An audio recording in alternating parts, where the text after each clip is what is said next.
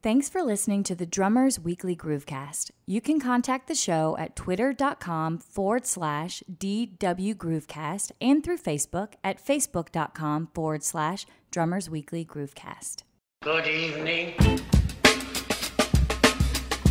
I am warning you right now, if you touch my drums, I will stab you in the neck with a knife. Ain't a funky. Ain't a funky. Mom!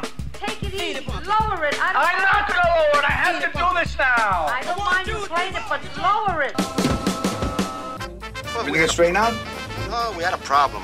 I mean, we tried to do everything we could. What do you mean? Well, you know what I mean. Next! Little trouble there. You're rushing. Yeah, well, you know, that's just like your opinion, man. Yeah!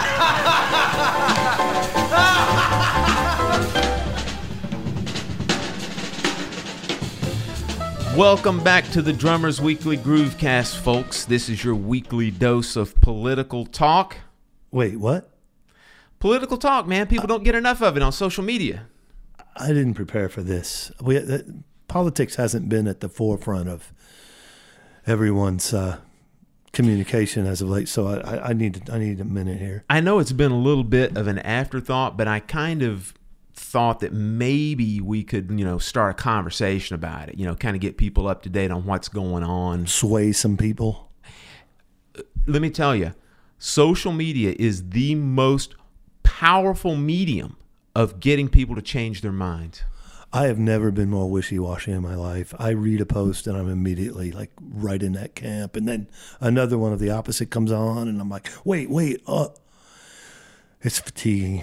Well, I'll tell you the other thing. I have come to the realization that I am just not plugged into life, that I am absolutely the most boring poor fool on the face of the planet, because all of my friends on the different social media platforms are leading this incredibly enthralling and thrilling life to where all the different political going on seems to affect their daily life. And, I don't think I've had a president in my lifetime that's told me where to go have lunch or whether or not to play a gig or do a podcast or whatever. I wouldn't mind the suggestion for the lunch thing. I get bored with the ones by my house. So anybody in the Oval Office who wants to give me a shout, recommend a good sandwich, I'm down. Let me say this. I greatly look forward to the days to where I can turn on social media and start looking at pictures of what people had for lunch. No doubt. I was laughing with someone the other day how many times I heard, I can't wait until November 9th when we get back to normalcy. And I think it just went even more haywire. Man, the cat's out of the bag, brother. Whew. What you got? I'll tell you what I got. I got Adam Deitch on a podcast, man. It's blowing up. I'm loving it. That was such a good hang, man. I'm telling you, I wish, again, not to jock social media any more than it is, but boy, if we could have just got a little bit of video of that hang, man, people could see legitimately what a good time we were having with all that. I mean, I feel like even though we're not making any money, I feel like we're stealing money, man, doing this. Yeah, I agree. The one thing that I thought about with that interview is, a lot of times you can be defined or influenced by the people you hang with. And I will say this about that Lettuce crew. That's some good people. Everybody that we ran across was just exceptionally cool and accommodating. And I think that speaks to Adam being exactly that as well. I mean, it wasn't a facade or a front, man. It's just a group of good people doing some good stuff and making good music. And I feel really good about that. It was a really nice experience. It was, man. Those guys welcomed us with open arms. They were, trying to give us tickets and all kinds of other stuff. But us being the old men that we are, I'll tell you what, man, I turn into a pumpkin, man, these days around 11 p.m. 11? That's when the Lettuce boys are getting cranked up. I'm on my second dream by 11. Before we jump past the Lettuce crew, let me go ahead and give some propers out to Lettuce Nation. Let me tell you, or I'm going to say it's Lettuce Worldwide, because we saw quite an interesting little jump from some countries that we either have not had a huge presence in, or maybe have not had a presence in whatsoever. And we also got a really nice, very nice email from a fan over in Europe that was very complimentary of the interview. So big shout out to that. Some of the countries in question here, or some of the countries that we were talking about, had a nice big jump from some folks in Switzerland. Could it have anything to do with the Peisty folks over there? I don't know. The good time, good watches, Adam. B8 alloy. I'm reaching. Sweden. Chocolate. Yeah, Sweden. They're happy. People eat chocolate. They're happy, and they just like to hear interviews of cool people. Toblerone. That's probably like the Walmart of chocolate, right? Yeah. But yeah, we had some folks in Sweden tune in. A good bit of folks from there, from Spain.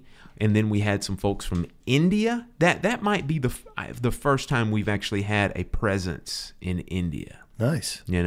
And then some folks in Russia and Austria as well. The Alps, man, are in Austria and Switzerland. They do, man. Show me the money. I could dig it, man. Like vodka and lettuce. That's a heck of a combination, right? Lettuce and beets, Yeah. Oh, I see what you did. You see what I did there? That was corny. I did. I didn't say borscht. I said beets. Get it? Anyway. But you onion head. Before I forget, also, John, you're aware that I made another little road trip this week, and I want to encourage any of the folks who are listening to this to go back a couple of months into the Drummers Weekly Groovecast archives and dig up a little interview that was done with Ryan Brown. He, my friends, is the drummer for Dweezil Zappa. When I did the interview with him back, and I believe it was sometime in mid-October in Atlanta, I actually had a gig that night, so I couldn't go to the show. Well, it just happened to be on another leg of the tour, the Dweezil Zappa folks, who are also, by the way, just as nice. The people I met involved with that entire band and the road crew, just good people. Love it. They were playing a gig up in Knoxville, Tennessee. And as many of our listeners know, I have deep roots up there at Knoxville. So I thought, why not make a road trip out of it? Go up there, see some folks, have some fun, have some lunch, some food, hang out with the Zappa crew. And I did. And then Ryan was nice enough to hook me up with a few tickets. And let me tell you, Ryan Brown has cemented himself into that lineage of great Zappa drummers. No, let me tell you. Praise. Yeah, there's no caveats on that. I'm just telling you, he's right there. You go ahead and just name off those names. Thompson, Bozio, Colaiuta, Wackerman, Dunbar, Brown. There, I said it. Fair enough, man. Hey, Phil, he came back like giddy after witnessing up close this young man's abilities and the challenges that are that gig. And Phil's just a cranky old man. He doesn't get giddy much. So, Ryan, thank you. He bought us like 3 or 4 days apiece, man. You're a godsend. That itself is a testament, wouldn't you say? That's just me deflecting my crankiness is all it is. But thanks nonetheless, Ryan. It works in mysterious ways, doesn't it? But yeah, let me say this also just quickly about the Zappa band. That band also, man, they are tight as the proverbial concrete block. And let me tell you, they're not playing the little hits. I'm telling you, they're playing Inca Roads and Zombie Wolf, and they're playing the stuff like Keep It Greasy from Joe's Garage, Little Grooves in 1916. Just slaughtering it. And You talking about the year? Yeah, it was a good year, Okay, 1916. good. Because other than that, man, we were like, that doesn't even seem possible. we were just getting involved in the Great War, at that time. 1916. Yeah, but man. Oh, Frank. Can't say enough, man. I mean, that entire band, and I was joking with Ryan also. I got to see some of the sound check, and on both ends of the stage, there's a couple of players that play horns, guitar, really, when I say horns, I'm talking about a multitude of different woodwinds and keyboards, and then they sing like they're like the two Swiss Army knives on the end of each of the stage. Let me tell you, go see that Dweezil Zappa band when they come through your neighborhood, and it doesn't matter if you're a fan or not, because one of the people I had with me had heard not note one of any of the Zappa stuff, and it's all of Frank's music. It's none of Dweezil's music. It's all of Frank's music. Starts back from the first album, Freak Out, and goes all the way up into the late '80s. The music that they're playing, and it was a universal rousing success on this person who had never heard one note of music. I mean, just wonderful. So there. And not even a musician. Not even a musician. Like just understanding the sheer insane talent it takes, just from a completely different perspective than we would have. I'm going to say this also. Dweezil Zappa is highly, highly underrated as a guitarist. Yeah. I mean, criminally underrated as a guitarist. I've always heard good things. His old man would be happy. Nice. Yeah.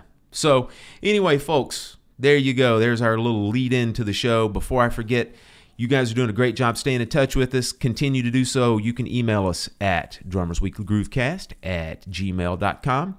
Interact with us on the infamous social media, facebook.com/drummersweeklygroovecast. That's where we get a lot of you guys get some instant messages and just replies to posts and whatnot. We really appreciate that. And then you can tweet us, twitter.com/DWGroovecast. Or as the kids say, just at DW Groovecast. We're getting some new followers literally every day. Kids? High profile ones. Oh, nice. I did see that. I ain't name dropping. You can just go to our Twitter page and look and see yourself, right, John? I guess you could, yeah. Should we talk about something today or what? It'd probably be a good idea. Well, this topic that we're going to delve into today is one that most people either don't really have to deal with it or haven't done with it, or some would even say it's the bane of their existence. So we're going to give you some tips on what we've done before in the past. And that is playing with percussionists. And then immediately you're going to go, but Phil, but John, aren't you guys percussionists? Well, yeah. But we're talking about when we, or in case of you, the listener, you are playing drums and then you are playing with a dedicated auxiliary percussionist. That's what we're talking about.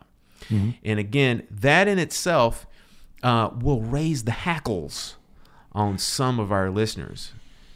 We're going to tell you what we do. In some cases, a trip back to the therapist. Wait, did I say that out loud?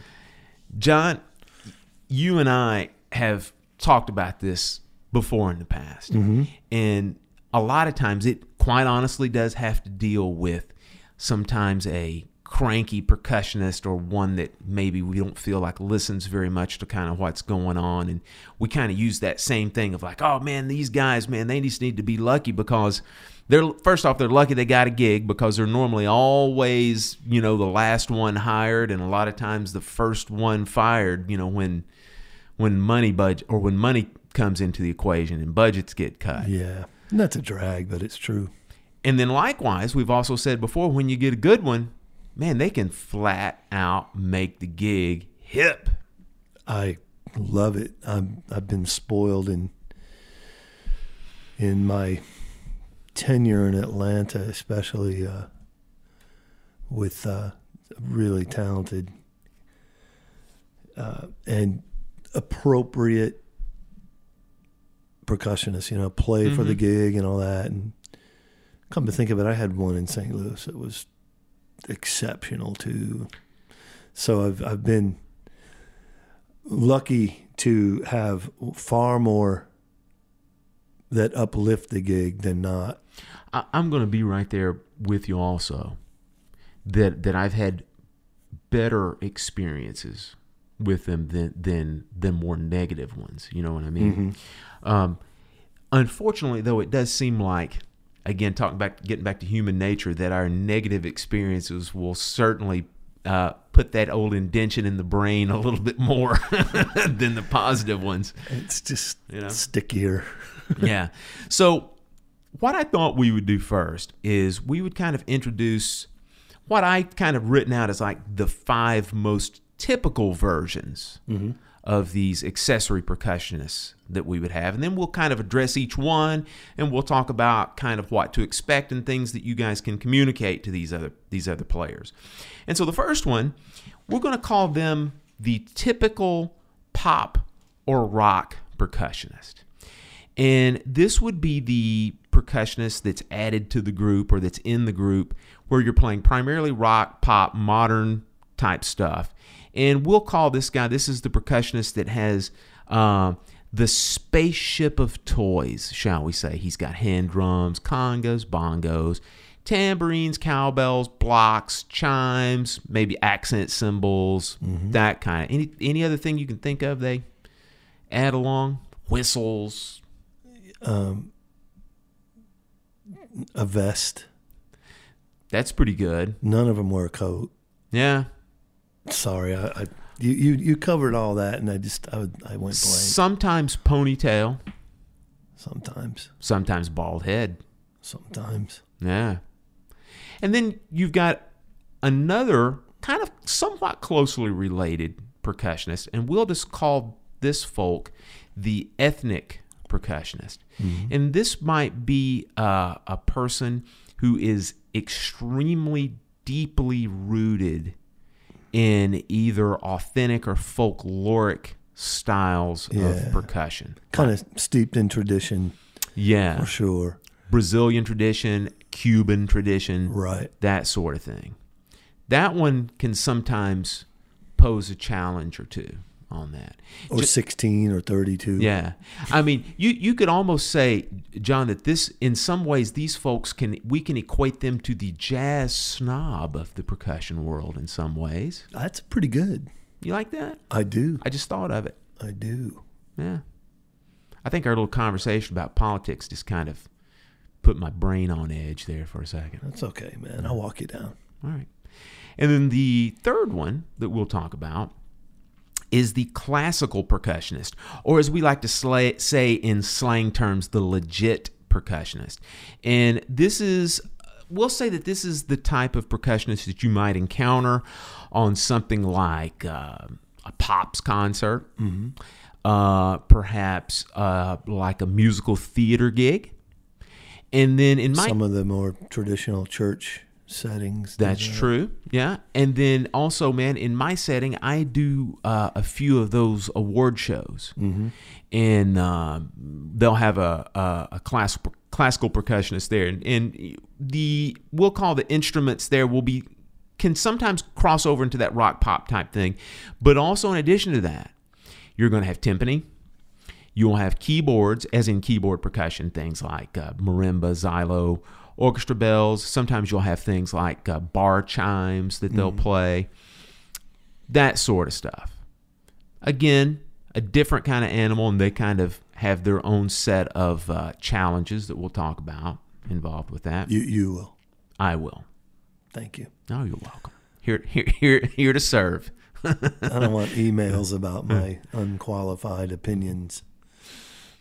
John, I desperately want to do a gig with you where we're both on the gig and you're forced to do some kind of like legit percussion, like timpani or like keyboard percussion. It would make my decade. It would make you feel better about yourself, that's for sure. My rusty keyboard chops. No more politics. You're becoming mean now. No, I'm sorry, man. But it's all going. Hey, after January 20th, it's all going to be good. It's all going to be good. Everybody's going to be happy. Everybody's going to be happy. So now we move on to percussionist number 4.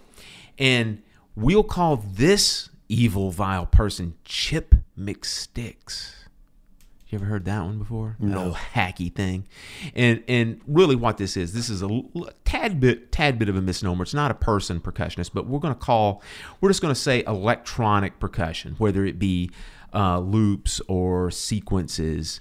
Sometimes you have that also in addition to a live percussionist. So that's, again, another thing that you have to have a meeting of the minds with. But Yeah, that Chips guy, though, man, he's an unaccommodating bastard. Man, let me tell you what, he does not take direction very well. No. And certainly doesn't take criticism well. That's true. Yeah. We got to get rid of him. And then fifth and finally on the list, and and as you can already hear, the exasperation coming from the other side of the room. No, that was my bad back. Yeah. Come on, man, work with me here. We're going to call this folk the part-time percussionist, and we're going to point the fickle finger of fate directly at singers and horn players on this. Now, I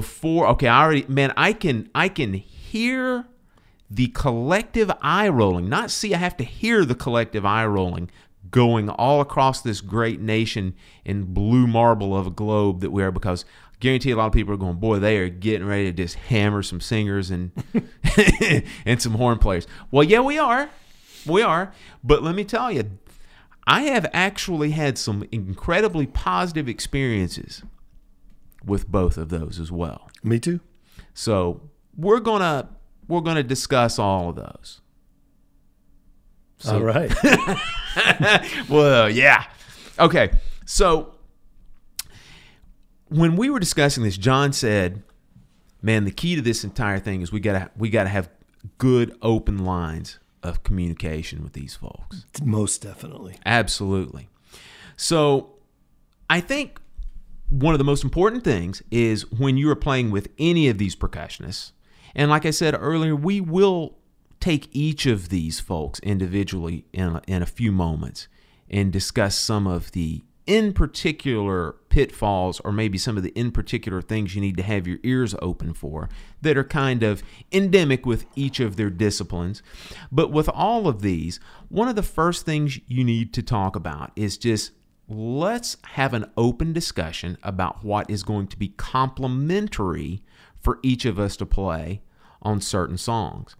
Because one of the things that it's really a problem if you don't have open lines of communication is you don't want to be playing directly on top of each other, playing the same parts. Or at least you should say most of the time you don't want that happening.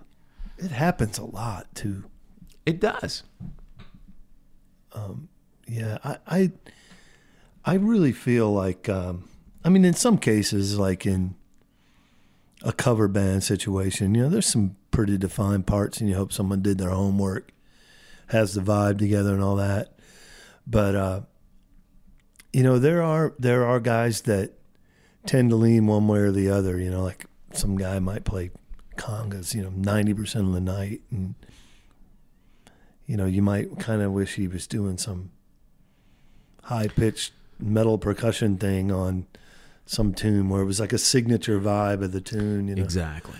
And if they're not well-versed in that particular song, like you can make a really cool suggestion like, hey, man, on this tune, it's kind of the 16th note, moving, metallic, percussive thing, check that out. And, right, because it's like, If say a percussionist is kind of leaning on hand drums, like congas in particular, and let's say that there's a song that we have to play that has kind of one of those, we'll call it like a tom vibe or a tom groove that goes through it. It doesn't make a lot of sense for him to kind of be copying that part if he's not familiar with that song. No. He needs to try to find something else, man, that might complement what you're doing and not play right on top of it. Right. I just kind of feel like there's usually 3 or 4 songs a night that if somebody's new and you just kind of say, hey, man, here's where we're at with this, and get on the same page that way, you'll avoid that kind of thing.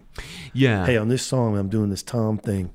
And from my experience, 99% of the time, like, oh, cool, yeah, I'll grab this do this vibe or do that, you know. So it's pretty cool. But then you're not, you know, halfway through a song and bumming about getting stepped all over. Right. So that's where this communication can be really cool and musically effective. Yeah, sometimes you made a great point that sometimes if a percussionist is an add-on to a gig, they're not going to be familiar with all the material that you do. Now, granted, there are some things that they've, you know, older songs that you might have played since the 70s or 80s or whatever that they might just lock right into and play perfectly, but there might be more modern stuff that they're not familiar with and that they haven't played, especially with your band. And then, yeah, you can kind of help steer them through as far as like with that. And also another thing that I do, especially for the percussionists, since we're still in that drummer brotherhood thing, is that if we either have arrangements of older tunes or if we have new tunes that have lots of breaks and stops in them, I'll kind of direct them as well with that. Mm-hmm. So that kind of plays into the communication as well. In other words, hey, like, watch me, man, we're going to do a couple of breaks here, you know, and that's a place like where the vocals, you know, have an open spot, or, you know, there's a break here and this is a place like where just the horns are going to play, right? That type thing. So yeah, that open line of communication is going to be a big thing. I agree. Yeah. You know, you also mentioned, man, that there are certain songs that you play that kind of have signature percussion parts in them as well. Not a whole lot, but there are certain ones. Yes, they present themselves on occasion for sure. And it's important, very important, that hopefully the percussionist will realize that and know that, hey, there's a signature conga part on something like Sympathy for the Devil by the Stones. Mm-hmm. If not, you can at least communicate it to them beforehand again that, hey, look, this thing is on you, Bubba. You know, you got this tumbao conga part, man, you need to be nailing to the wall that really sets the entire groove for the rest of the song. Likewise, dare I say, the cowbell part on Don't Fear the Reaper. I don't mind the cowbell part on Don't Fear the Reaper. It's just people still think that joke is really funny. And it's like, man, come play a gig with a drunk percussionist or a singer with the cowbell 2 inches from the mic, and then tell me how funny that joke is at this point. Man, you're skipping ahead. Sorry. I hate that joke. You know what? More cowbell. Nobody needs more cowbell. Yeah, but you know what separates me from the other guy who puts his pants legs on one at a time? I make gold records when I put my pants on. I kind of butchered that, but you know. You make gold skid marks, maybe. So, John, you had talked about yesterday, we were talking about this, and you said that sometimes it's cool to discuss actual instrument preferences too. Mm-hmm. Give the folks an idea of what you're talking about on that. As far as like what's being played? Yeah, like what's being played. Like, for example, when you're playing a certain groove, and then you might have, for example, a percussionist that has similar instruments on their setup. Yeah. Well, my biggest pet peeve, I think, is a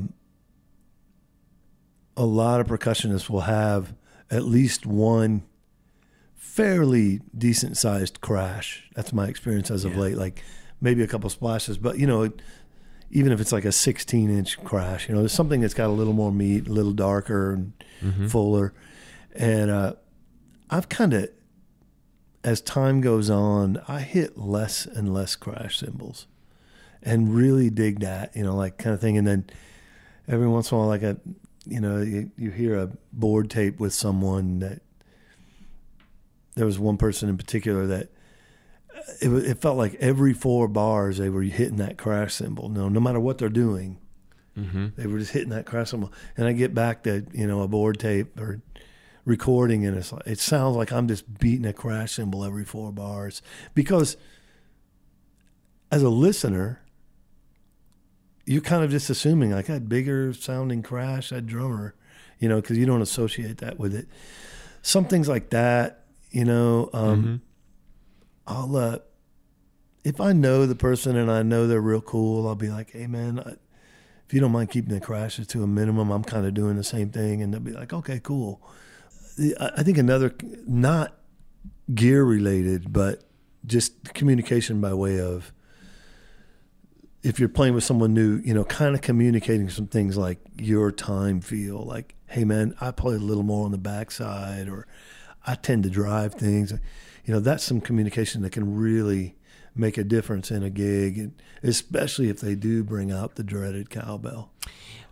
And I always try to communicate in a real cool way some of that too. Man, the discussion of time feel when you're talking to a percussionist about that, man, there are two very particular things that I tell the folks that come in that I play with, is that, for example, if I'm playing in like the corporate band, corporate cover kind of a thing, right? That band has several kind of signature medleys that they will do, right?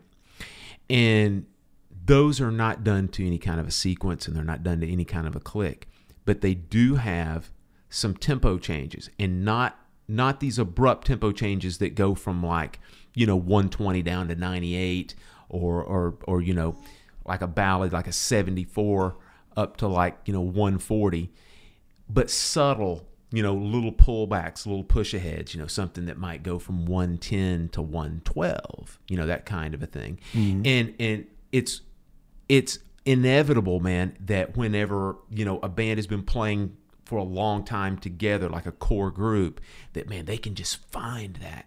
They can find that tempo. But again, like you said, if you've got a percussionist back there that's whacking on a wood block, you know, and it's just putting that thing right dead center where it was the entire time, it can create a little bit of a rub, so to speak, with that, and make people, you know, second guess where they're going with it. So in particular, when we're playing these medleys that have subtle tempo changes like that, I always communicate it ahead of time, like, hey, when we get to this song, we're going to lay it back a little bit, and then after we get out of this one, we're going to push it back up to where we were before. And that generally helps. You know, mm-hmm. that makes them at least aware of it in their ears. And then part two of that is that any time that we are playing with a click, or that we are playing with a sequence, everybody in the core band has in-ear monitors on, right? So everybody can hear the sequence and or the click. 90% of the time when a percussionist add-on comes in like that, no, they don't even have a monitor a lot of times. Right. And so if they're not aware that sequence or click is going, then they're literally out on an island by themselves like that, and can really wreak havoc. So that bit of communication that we're just normally used to, everybody in the band just knows, okay, well, there's going to be a sequence to this. Man, this guy sitting 2 feet away from me that's banging on a tambourine doesn't know that. Mm-hmm. You know, so yeah, really relaying to him that, hey man, we're getting ready to go on a series of tunes that's got sequences and or clicks. You know, really give a close ear over here. Yeah, the guy that I play with regularly, he at first was kind of in that position, like no monitor, this and that, and with the purchase of a new board and multiple mixes and all that, he was able to go in ears, and he was just in heaven, like, oh, this is great. I completely, you know, it's a different world now here where I know where you're at. I know I'm hearing a click, I'm all that, and it really tightened things up a great deal. So in a perfect world, and it's sad that it isn't more common, you know, that having monitor for a percussionist and having a click if you can make that happen, I think it can make a world of difference. So he didn't balk at the click, huh? Oh, no. But I mean, he's a very good musician and records enough, and you know, so it wasn't anything weird for him and adjustment wise, other than he just hears how inhuman I can be. Other than that, you know, it's been great. John grows fangs on the gigs, man. No. I just mean how when the batteries in my metronome, you know, start waning and the clicks dragging or rushing. That's what I meant. You have that problem too? I thought I was the only one. No. Batteries aren't what they used to be, man. I would say go with the Energizers. I don't know. I've tried those, and it's still I battle with some kind of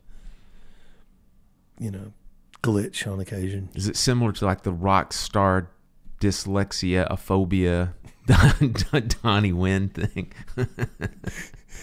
No, it's just similar to my time suck sometimes, Phil. I'm just so defiant. I'm like, F you, click. Does it seem to you that we're going off, here's tangent 101, folks. Does it ever seem to you that the tireder you get, there's always a propensity to rush more than drag? Yes, man. I've discussed this with a number of people. It's absurd, isn't it? And more people than not say the same thing. Trying to keep that bass drum from running away from you. See, I have a theory that we spend hours keeping everyone else from doing that. Yeah. That when we're tired, we just give in. Screw it. Let's pick it up. That last I don't know. I can't fight you anymore, people. That last 1 minute of the show is worth the entire listening experience, isn't it? Man. So just as a quick recap out of all this, one, in a general sense, we would kind of like to try to avoid playing a lot of the same rhythmic patterns. In other words, copying and staying right on top of one another. One of the ones that always used to seem to be like the bane of the existence was if you were playing some kind of like a little swing thing or maybe even a Latin thing that, a drummer would have a tendency to play like a little rim click tom pattern, kind of like the old conga tumbao. It seems like there was always a nice conflict there that the percussionists wanted to play that and the drummers wanting to play almost the same thing. So again, try to steer clear of that. Try to play complementary patterns, in other words, not things that are right on top of each other. And that also leads me down the wormhole of saying, drummers, do yourself a favor and whatever style of music that you're playing, whether it be any of the Latin styles, swing styles, rock, pop, funk styles, make sure that you can have numerous grooves within that style that will work in case you have to shift on the fly and the percussionist gets locked into what he's doing. That way you can actually kind of be the source of the solution, so to speak. Mm-hmm. That's cool. So have some different styles. Don't just go in there with one samba or one bossa nova or one mambo. Be able to do a bunch of different ones so that you can complement what the percussionist is playing if he gets locked in. So that's one thing. As an aside, I'd sort of, especially more in the pop, rock, groove setting, I kind of view the best percussionists like I view the best bass players, and that is they got their thing, they're really together, and they're able to kind of get into my vibe and my groove, and that's not an ego thing. It's just sort of when you're talking about the foundation and a drummer, it's harder for a drummer to adjust.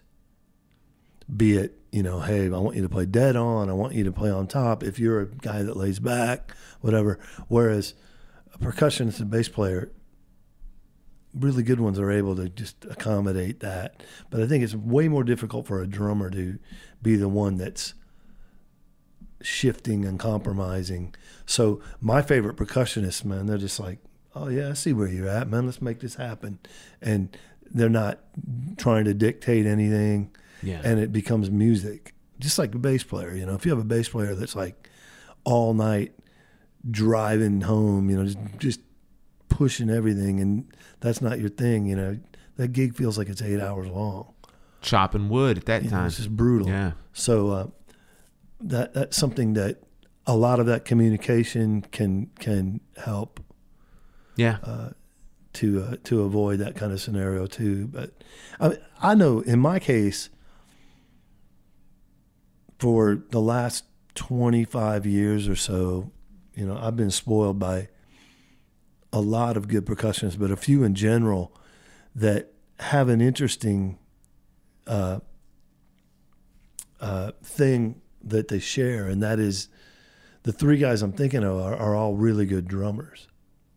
Oh, interesting, man. And that is something that you want to talk about, really understanding where someone's coming from. If you're a really accomplished drummer and you're playing percussion on a gig, you're just going to be able to kind of relate to whatever's happening on that kit and accommodate and compliment. And I've been really lucky in that sense that, they're just, besides being really cool guys, really together playing simple and tasteful percussion, really together in understanding where I'm coming from. And that's a really cool thing. So, I mean, if you can find a drummer who can really play percussion, you can get him on a gig, man. A lot of times it works really well. Now, granted, your neurosis takes over about halfway through the gig when you're realizing he might burn you to the ground with what you're doing, but you just laugh and say, nah, I'm not going to get fired. How does that neurosis feel, though, in the middle of a 3 or 4 hour continuous gig when you get to walk off the stage and let him sit down, though? That's when I just show gratitude and praise him to no end and say, you should play 3 more songs. You sound so great. That's when you turn into Ringo, peace and love, peace and love. Let me come over here and play this tambourine for a set. So one of our other global things that John really illustrated very well is you want to try to avoid also playing identical instruments simultaneously. So like, for example, if the percussionist is playing straight up cowbell on something, lay off your cowbell. That is, if you're savvy enough to carry one around, right? You know? Why are you laughing, John? I don't even own a cowbell. They're so annoying. But more importantly, that's one more thing you got to set up. So that's the truth of the matter. Now, you heard honesty, man. You heard it from old Economy John over here. I could bring a kick, a snare, and be happy. But the truth is, I don't do much auxiliary percussion in my setup. Yeah. And never have. So it's not something that I'm going to have a problem with. But I also kind of feel like if you have a percussionist, man, there's don't even tempt yourself with anything like that. Yeah. I want to go ahead. Avoid it altogether. I want to go ahead and go down this wormhole also because it's absolutely worth mentioning. John is an absolute man of his word when he says that he is a man of economy from the standpoint of bringing drums. This is the guy that told me a solid 15 years ago that if he was ever asked to audition for the Rush gig, that he would bring kick, snare, and hat. It's easy to say when there's no remote possibility that would happen. Oh, but it's funny, though. That would be pretty cool, actually. It'd be awesome, man. Geddy would love it. Now, I saw some ad recently, like it was like a Facebook video ad or something that... They auditioning now? Mark Giuliana is like, how to get 1 million sounds out of a minimal setup, and he's got a kick and a snare. And yeah.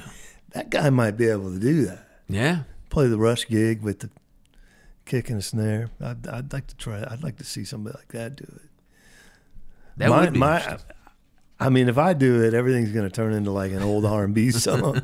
And Geddy, fortunately we'd have baseball in common, and I'd distract him with like talk of the Hall of Fame voting or something. And yeah, but he's an American League fan, man. I can't go down that path. I think he's a baseball fan. Yeah. I'd love his collection is not solely American League. I would love to hear you play La Villa Strangiato on kick, snare, and hat. That'd be awesome. All right, I'll have a YouTube video up next week. You owe us some YouTube videos, by the way. Oh God. You opened yourself up, man. I don't even know how to get on YouTube. Leave me alone. All right.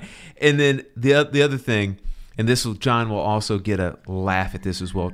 Try as much as you can to avoid like timbre matching.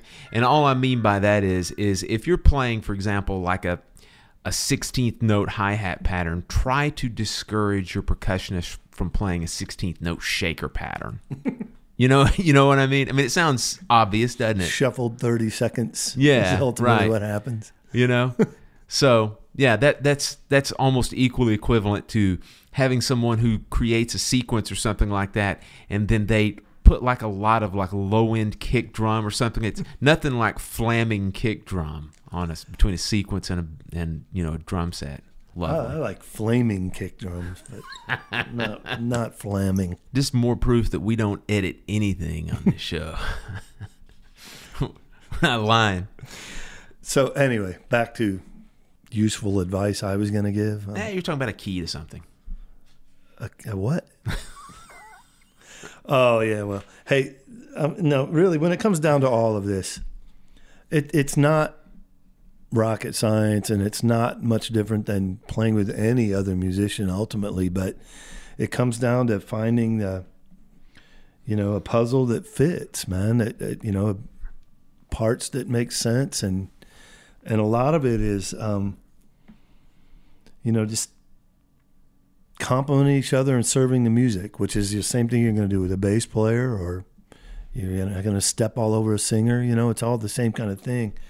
And, as we've talked about before, just putting that ego aside and your need for attention aside and just work together, man.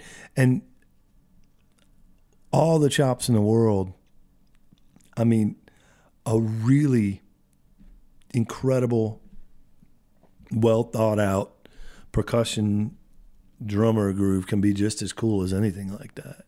When it works, it's magic, and there's a reason there's a ton of percussion on a ton of groove tunes, because it's just spice and flavor and momentum, and at its very best, it's glue. Yeah, very true. Yeah, when you have the best of the best doing it, you take it out, and it can be quite a bit different. The feel, I mean, you think about Motown tunes, or some of that Michael Jackson, Quincy stuff. There's you took out percussion parts in a lot of that, man, and it'd be Earth, Wind and Fire. I mean, come on. Yeah. It would be Santana and like all that stuff. Glue is a great and honest depiction of what it should be, what it could be, and do what you can to make that a reality on your gig, and it'll be a gas. Yeah. So, John, let's tackle a couple of we'll tackle a couple of these different types of percussionists, and maybe some of the things that they can at times fall victim to. Okay. And the first one that I want to spend just a second on is, we mentioned earlier, like the loyal ethnic percussionist, the traditionalist, the guy that's, steeped in Afro-Cuban percussion or Brazilian percussion. Mm-hmm. And sometimes you have to appeal. Clave snob. Yes. Yeah. You have to appeal to the rational side of what they're doing, from the standpoint of sometimes like jazz musicians, sometimes like classical musicians, they're so steeped into their heritage that it almost becomes a part of their personality. It's a prideful thing to them, and they will sometimes try to put that stuff over top of what you're trying to play, which might just be a pop or contemporary, current contemporary style of music, and it just doesn't work. It doesn't sound right. And so there was one conga player, tremendous conga player, man, that used to live here in town. I don't think he lives here anymore, but he was way over into like the folkloric Cuban stuff, the guaguancos and the yambus and all the different types of rumba columbias and that kind of stuff. And man, I had him on a gig one time, and he was trying to put that kind of stuff, over like pop tunes. I mean, did it work rhythmically as far as like, did it fit note-wise? Yeah, but was it proper? No. So if you do run into those kind of guys, that is where your communication from the standpoint of simplicity and or, going to, the traditional tumbals, which a lot of those guys that I've talked about before like that find that that's a little bit of heresy to them. because it is like, that's like pop or simple music compared to the folkloric style. Right. But it's real important to, figure those folks out, appeal to their rational side if you're going to use them. Because when it does come time, if you are going to play that style of music, I mean, those are the guys to have on your team if you're going to play something that's going to be very authentic and, fit that bill of music, but that style of music. But if you're going in another direction, they need to be sometimes a little more flexible and bend toward you. And that can be, sometimes that's not going to happen. I kind of look at it too, like lost in the idea that a more traditional percussionist is on a pop gig. It's kind of like, well, who hired him? Yeah. It's kind of like there's some ownership that needs to be taken there. Like, look, man, this guy's fantastic. If you're doing a tribute to Pete Escovedo's band or something like that, Yeah. that's all well and good. But, if you're doing a wedding gig and it's all pop tunes, and one time I played with a guy that played 16th note conga pattern on Brown Eyed Girl. And it was just like, well, what?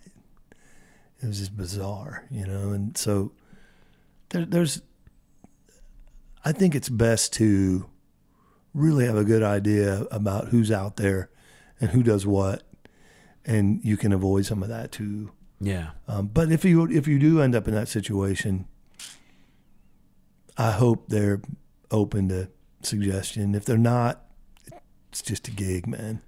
You may get through. You'll live. No one's gonna get hurt. You want me to tackle this classical percussionist guy? Well, because we don't have all day and I'm an expert on it, I'm going to let you just sort of touch the highlights. Well, let me say this. Really, the main things that you would have to battle, if we want to call it that, like we're going into battle, but mainly the main concerns that you would have about it is, we will say that most of the classical percussionists that I play with are not regular drum set players. A lot of times they live in their classical world, whether it be playing classical music or they're just playing, like you said, maybe church gigs that lean on classical sacred music, or even like musical theater type shows, again, which a lot of them are steeped in classical style, right? So we'll just say that some of these folks are maybe not groove players. How's that? Mm-hmm. And also you would have to think that the majority of the time, their parts are actually written out parts that they are following as well.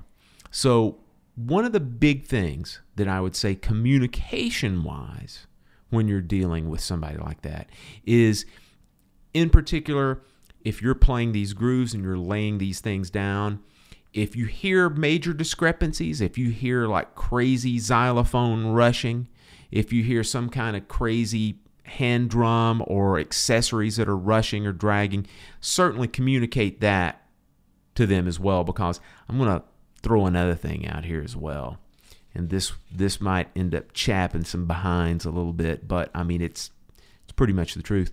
A lot of times the classical world is guilty of not listening very closely to the other people that are around. I've actually heard it come straight from the mouths of folks that, I'm playing the notes. The notes on the page are getting played, right? And granted, very important, but, got to listen a little bit. So some gentle communication regarding that. And then the other thing is this. I would tell all the drum set folk out there that our parts as drum set players are generally left up to our interpretation the majority of the time, which means that even if we are reading something, okay, there are notes on the page that we do have to play, and there are certainly ensemble figures and different rhythmic hits that we have to play, but we can a lot of times have some leeway in the way that we approach things, the way that we play certain grooves. And it could be the path of least resistance and maybe make the most musical sense to actually make our parts a little more user-friendly, or maybe make our grooves a little bit wider. Do some things that actually will allow the classical percussionist to fit in a little bit more. Because I do believe it is easier for us to interpret our parts a certain way that the classical percussionist would not be comfortable doing. I'm done. How you like that? What? You hold on. John's on social media discussing sorry, politics. man. I went in the other room while they talked about that stuff. I'm back. Sorry. John, you want to talk about singers and horn players now? It's a good time. I haven't had any cocktails. All right. So we might be able to get through this diplomatically. The answer is yes. Well, why do you already gave a little bit of a hint earlier in the show. I'm a big tease. And the big thing, I'll go ahead and kind of go back over what you said, is that horn players and singers, we do love you, and we don't mind, especially like shakers and that sort of thing that are being played, if you play them tastefully. But for God's sake, do not take a mambo cowbell and a 3S marching stick that you got from your son's middle school and put the thing into a vocal microphone and play it as loud as possible.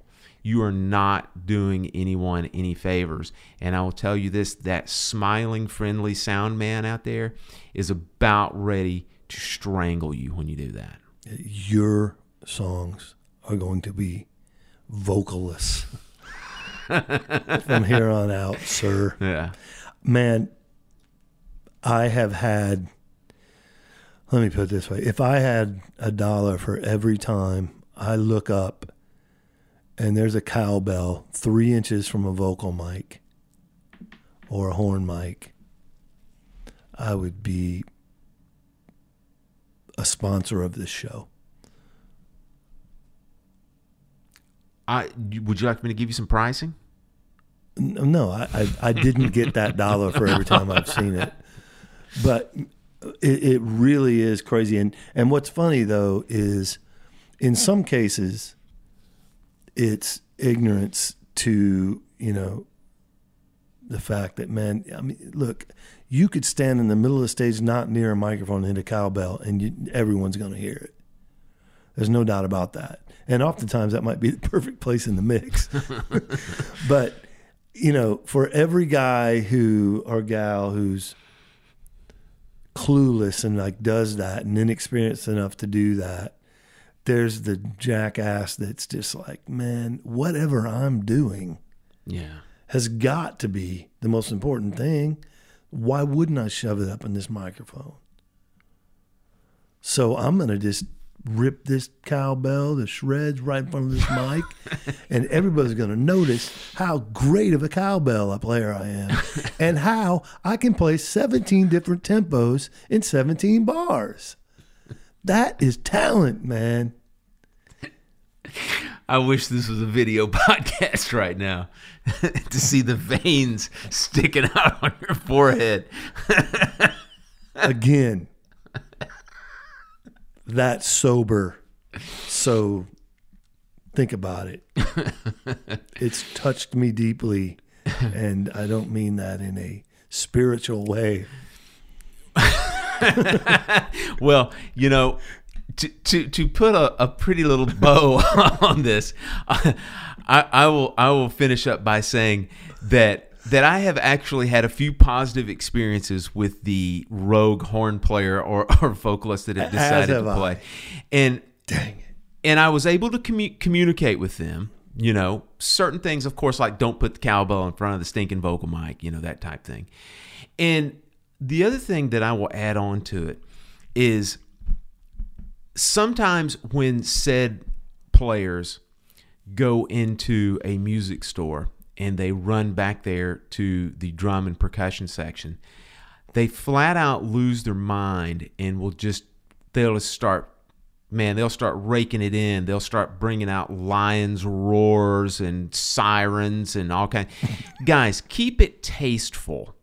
You know what I mean? The egg shaker's fine, the tambourine's fine, but you don't need a set of like mounted castanets. A clown whistle. Yeah, you don't need that kind of stuff. You know, you don't need an octave of crotales. It's going to be fine, you know? So just be tasteful with, stick to the mainstream, stick to the things you know. And I'm even going to say this, steer clear of a cabasa because I'll guarantee you don't know how to play it. I don't. You don't know how to play that, and you don't know how to play a güiro. If I had to show one more singer how to play a güiro, man, I'm going to start taking hostages. That's what the beauty of technology has brought us. A good gyro player disguised as a laptop. I do have to vent over one other thing. Go right ahead, man. I'm going to pick on the singers again. The show's free, man. They're not paying for this. That's a good point. Yeah. If you're banging on a cowbell,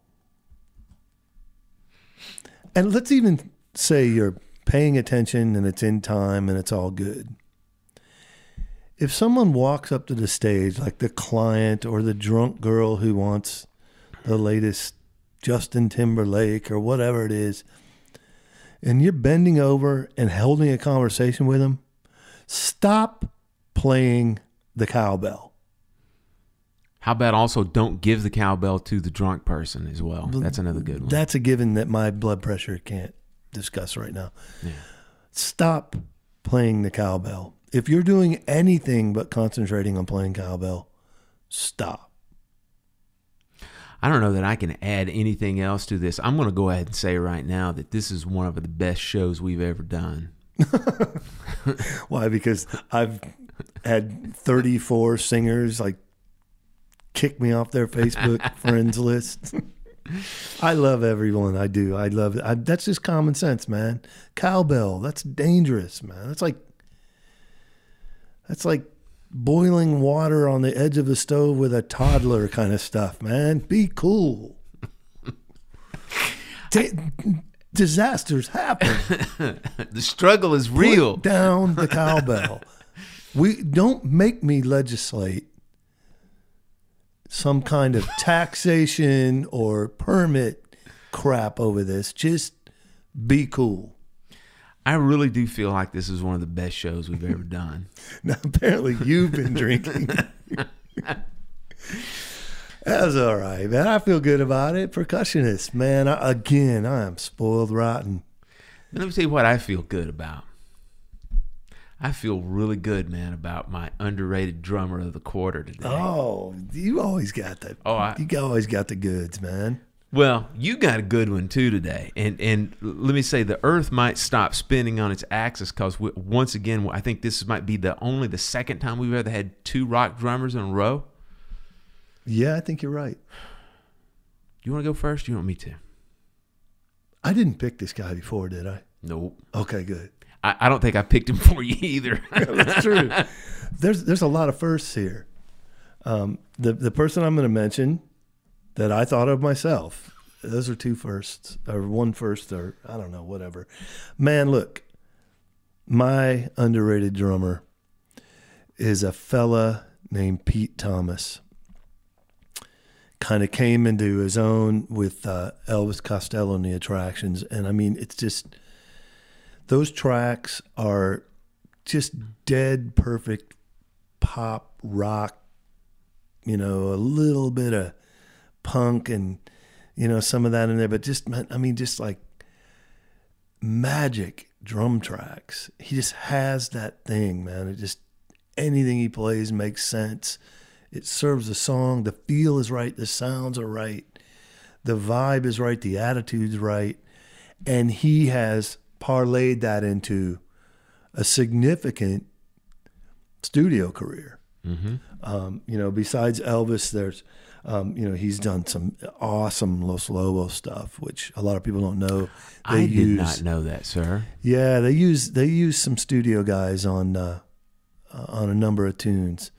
And rightfully so. I think, Keltner might have played on some of that stuff, but Pete Thomas has done some, and the ones that I'm aware of are really, really fantastic. He played on some of that the seminal Graham Parker stuff that a lot of people are religious about. Sheryl Crow, Neil Finn, Lucinda Williams, he did some stuff. A lot of people don't know he's done some of that.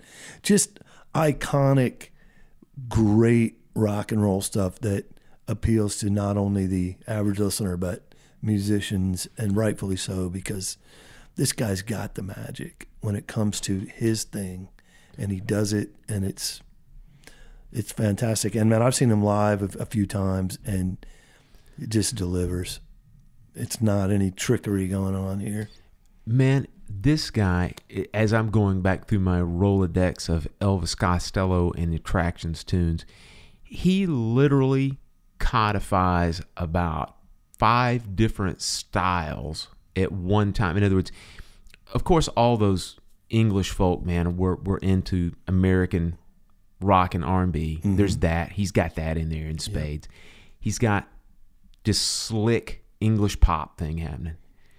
He's got the punk thing happening. Yeah, it can be loose and raw. And then also, man, punk bridges into kind of that British new wave thing. True. As well. And then, man, what's the stinking tune, the Detectives, where he's playing the reggae group? Yeah, it's definitely got some influence there with the reggae thing. You know? So and it's not like Carlton Barrett, reggae, but no. I mean it's got that certain kind of aggressive, punkish vibe reggae thing happening. It's very cool. Just, yeah, man, check this guy out. I mean, there's endless tunes he's played on that I promise you, in listening to him, he'll really turn you on and become an influence in that respect, that approach. It's really underrated cat. Good deal, man. Pete Thomas. Mm-hmm. My guy comes just a tad bit later, a few years later than Pete Thomas in the realm of actually making a splash, getting a little bit famous. Right. And he is another one of our guys that is a direct descendant. He is a baby of John Bonham. And the guy in question is the wonderful Bobby Chouinard. Mm-hmm. BC, as all of the kids call him. Yeah. I'll tell you, I'm going to tell you my story in a few minutes. Or Grandpa, right, yeah. Bobby Chouinard, Boston drummer, came to fame in we'll call it probably right around the turn of 1980 or so with Billy Squier. And that's where I became familiar with him, man. Billy Squier was one of the first concerts I ever saw, probably back in the early 80s, man. I can remember maybe 82 or so. And MTV was really blowing him up. And killed him as well, which I'm going to get to in just a minute. Yeah. Bobby Chouinard is highly, highly influenced by John Bonham to the point to where he was kind of a big guy. He even looked a little bit like Bonham in some ways. Played a big old Ludwig drum set, huge. I don't know if it was a 26 bass drum, but it was a big old bass drum. Huge, big Paiste cymbals as well, and just played thunderous caveman style grooves on top of that. And it's funny, man. I think this is at least the second, if not the third Bonham baby that we kind of talked about. If you remember last year, man, we talked about when Leonard Hayes from Y&T died, and he was a Bonham baby. Yep. As well. There's good reason to talk about those guys. I'm telling you, that's some great influence. Yeah, some if wonderful. They're coming influence. close. We should talk about. Yeah, and if you're familiar with Squire's music, there are, I think, virtually everything that he released, everything that Squier released, I think Bobby Chouinard played on it.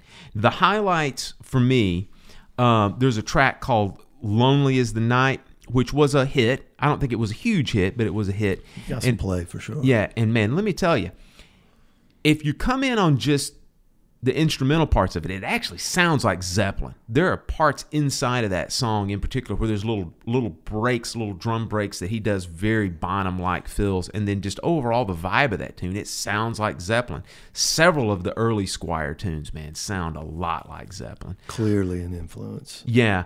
Also, I like In the Dark. That's another one that he sounds great on. If you want just ridiculous meat and potatoes, one of the big Billy Squier hits was The Stroke. I mean, just huge, thunderous drum sound on that. That was a gigantic hit for sure. Huge hit. And then the hit of all hits, it was actually Billy Squier's biggest hit. And then the double-edged sword, it was the one that killed his career, was a tune called Rock Me Tonight. And all you need to do to see why it killed his career is go to YouTube and watch the video. Painful. Yeah, there's quite a story behind that. I won't get into it at this time, but MTV not only helped make Billy Squier, but it actually killed his career also. His career officially went off a cliff, man, after that video. It's horrible. Pretty much. And you can see Bobby Chouinard on a whole variety of videos, but he is in the entire last half of that Rock Me Tonight video after Billy Squier leaves his pastel-colored bedroom, ripping his shirt off and frolicking around. He doesn't leave, he prances He skips out of there. Yeah. That's brutal to think about.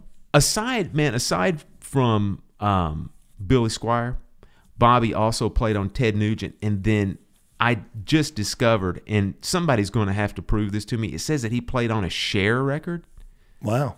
Now, I mean, she's been a chameleon, and yeah, if she did a heavier record, I could see that. Any listeners that know what track or tracks BC played on, send us a quick email. I'd love to hear it, to hear how Bobby played on a Cher record. If you could send a track without the vocals, that would be awesome. Hater. You afraid she's playing percussion into a microphone? It's very possible. John, I'm not going to end this podcast till I tell you and all the folks out there about my meeting with Bobby Chouinard back on November the 2nd of 1984.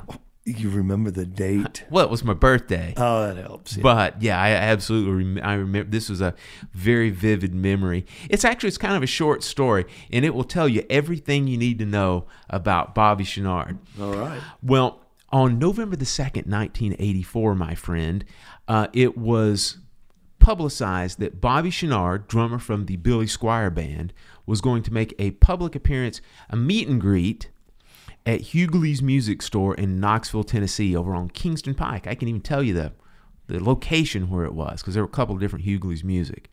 Well, Billy Squier was having their gig that night at the Knoxville Civic Coliseum, but a mere hour and a half to the northeast of Knoxville, in the college town of Johnson City, Tennessee, playing at Freedom Hall, there was a little old Canadian band that's already mentioned in this podcast. Rush was playing. So my 15-year-old self at that time, it was an easy choice, man. I had seen Billy Squier before. I had to go see Rush. They were on I believe at that time it would have probably been the Grace Under Pressure tour. Unfortunately for me, that was the first time I'd ever seen him, and that was when they were starting their keyboard phase of their career. Still a good show. They didn't have a percussionist? Cranky old loudmouth drummer with a kick and a snare on that gig, did they? No, but I understand the next tour there will be. So anyway, back to the story.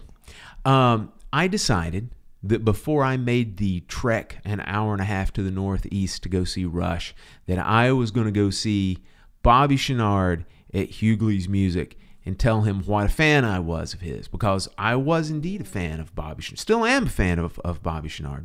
So he was supposed to be there roughly around 2 o'clock that afternoon, and sure enough, here comes Bobby walking into the store with we'll call him a handler, probably might have been a tech or like a, road manager kind of a guy or whatever. So Bobby comes strolling in, and there's a grand total of 0 people there to see him, except for me. We'll say 1. So I was there. Half. Yeah, there was a half. You've grown into a whole. I have. Then I've heard stories about you. You were half. So Bobby is just literally standing aimlessly in the middle of the store, not over by the drums. There's no table set up for this guy, nothing. He's just standing over there with his hands in his pockets. Right? Sad. So, you know me. I'm going to go over and I'm going to talk to the man. Yes. So I walk over to him. And I stick my hand out, my 15-year-old hand, and I'm like, Mr. Chenard? And he sticks his hand and he goes, BC. And I said, oh, BC, man, I'm Phil. Man, I really dig your playing, man. I saw you play last year on the, I guess it'd been the Emotions in Motions tour down in Chattanooga at the Roundhouse. I said, man, I really dug the show. And he was like, oh, thanks, man. Thanks for coming out. I appreciate it. And we talked a little bit about, just playing with Billy Squier and his drums and, what he had done coming up, studying. And at that time, he told me, man, one of his huge influences, aside from Bonham, was Don Brewer from Grand Funk Railroad, who is a huge influence on me, too. Smoking good player, man, no doubt. Don Brewer. But anyway, so we were talking a little bit about it. And so I thought I would lob a little something out there to him. The opening band on that tour that I saw him play in Chattanooga was another Canadian band, prog rock band called Saga. Oh, I remember them. Remember they had a little song called Tonight We're on the Loose? Yep. Well, they had a left-handed drummer, a guy named Steve Negus, that was playing drums with him at that time. And he had a monster, big, huge kit, double bass kit, 6-inch tom all the way down to probably 18 inches, that whole thing. So those wacky Canadians. Yeah. So I went ahead and got brave, and I was like, yeah, man, that tour, you guys had an opening band out of Canada. And he goes, yeah, Saga.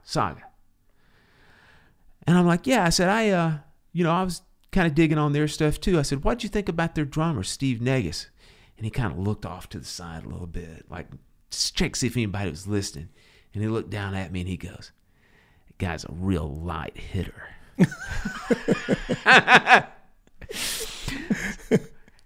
And that's all you need to know about Bobby Chenard, about BC, man. He was an animal. Rest in peace, Bobby C. Be manly. I'm telling you, man. That's funny. It's interesting. Those of us that came into that era, we still wrestle with that. Like sometimes I get in the studio, I'm like, I gotta just beat the crap out of the drums, because it was just such a huge part of that very influential period with us. Yep. Where, most of the time you needed to be wearing that snare drum out and all that. So there was that mindset and that influence by people like that. Like, look, man, all the videos, guys are winding up over their head and all that. And now I'm like, whatever. Bobby could be an animal, man. Yeah, No he doubt. could flat out play. I mean, did you ever hear that quote that Rick Marotta said about that period of time? I thought it was fantastic, man. No, what was it? Rick Marotta said, there was a period in time where that if you had 2 clubs for hands and 2 clubs for feet, you could play. It's true. So that could be said of just about any era, though. yeah. Because there's always the Neanderthal out there making a bunch of money and snickering at us dedicated folk. Well, we're going to leave it with BC, man. Love He's it, a man. light What hitter. a great player. Yeah, man. Go check him out. Billy Squier. What do you got, John? You got anything else? Let's see. Anything you want to promote? It's February, and I had 2 gigs come my way this week. That's worth celebrating. Or January. Oh, it's January. Yeah. Right. I'm in denial about all of this, is what I'm saying. What would have been amazing, man, is if we could have actually left that in the show, and then people who were listening to it would pull out conspiracy theories that we were like time traveling. That's true. Well, we might be. Who's to say we're not? Can I get better in the future? I was confused. I just got 2 gigs this month that fell in my lap, and then another one that just happened the other day. It's in February, so.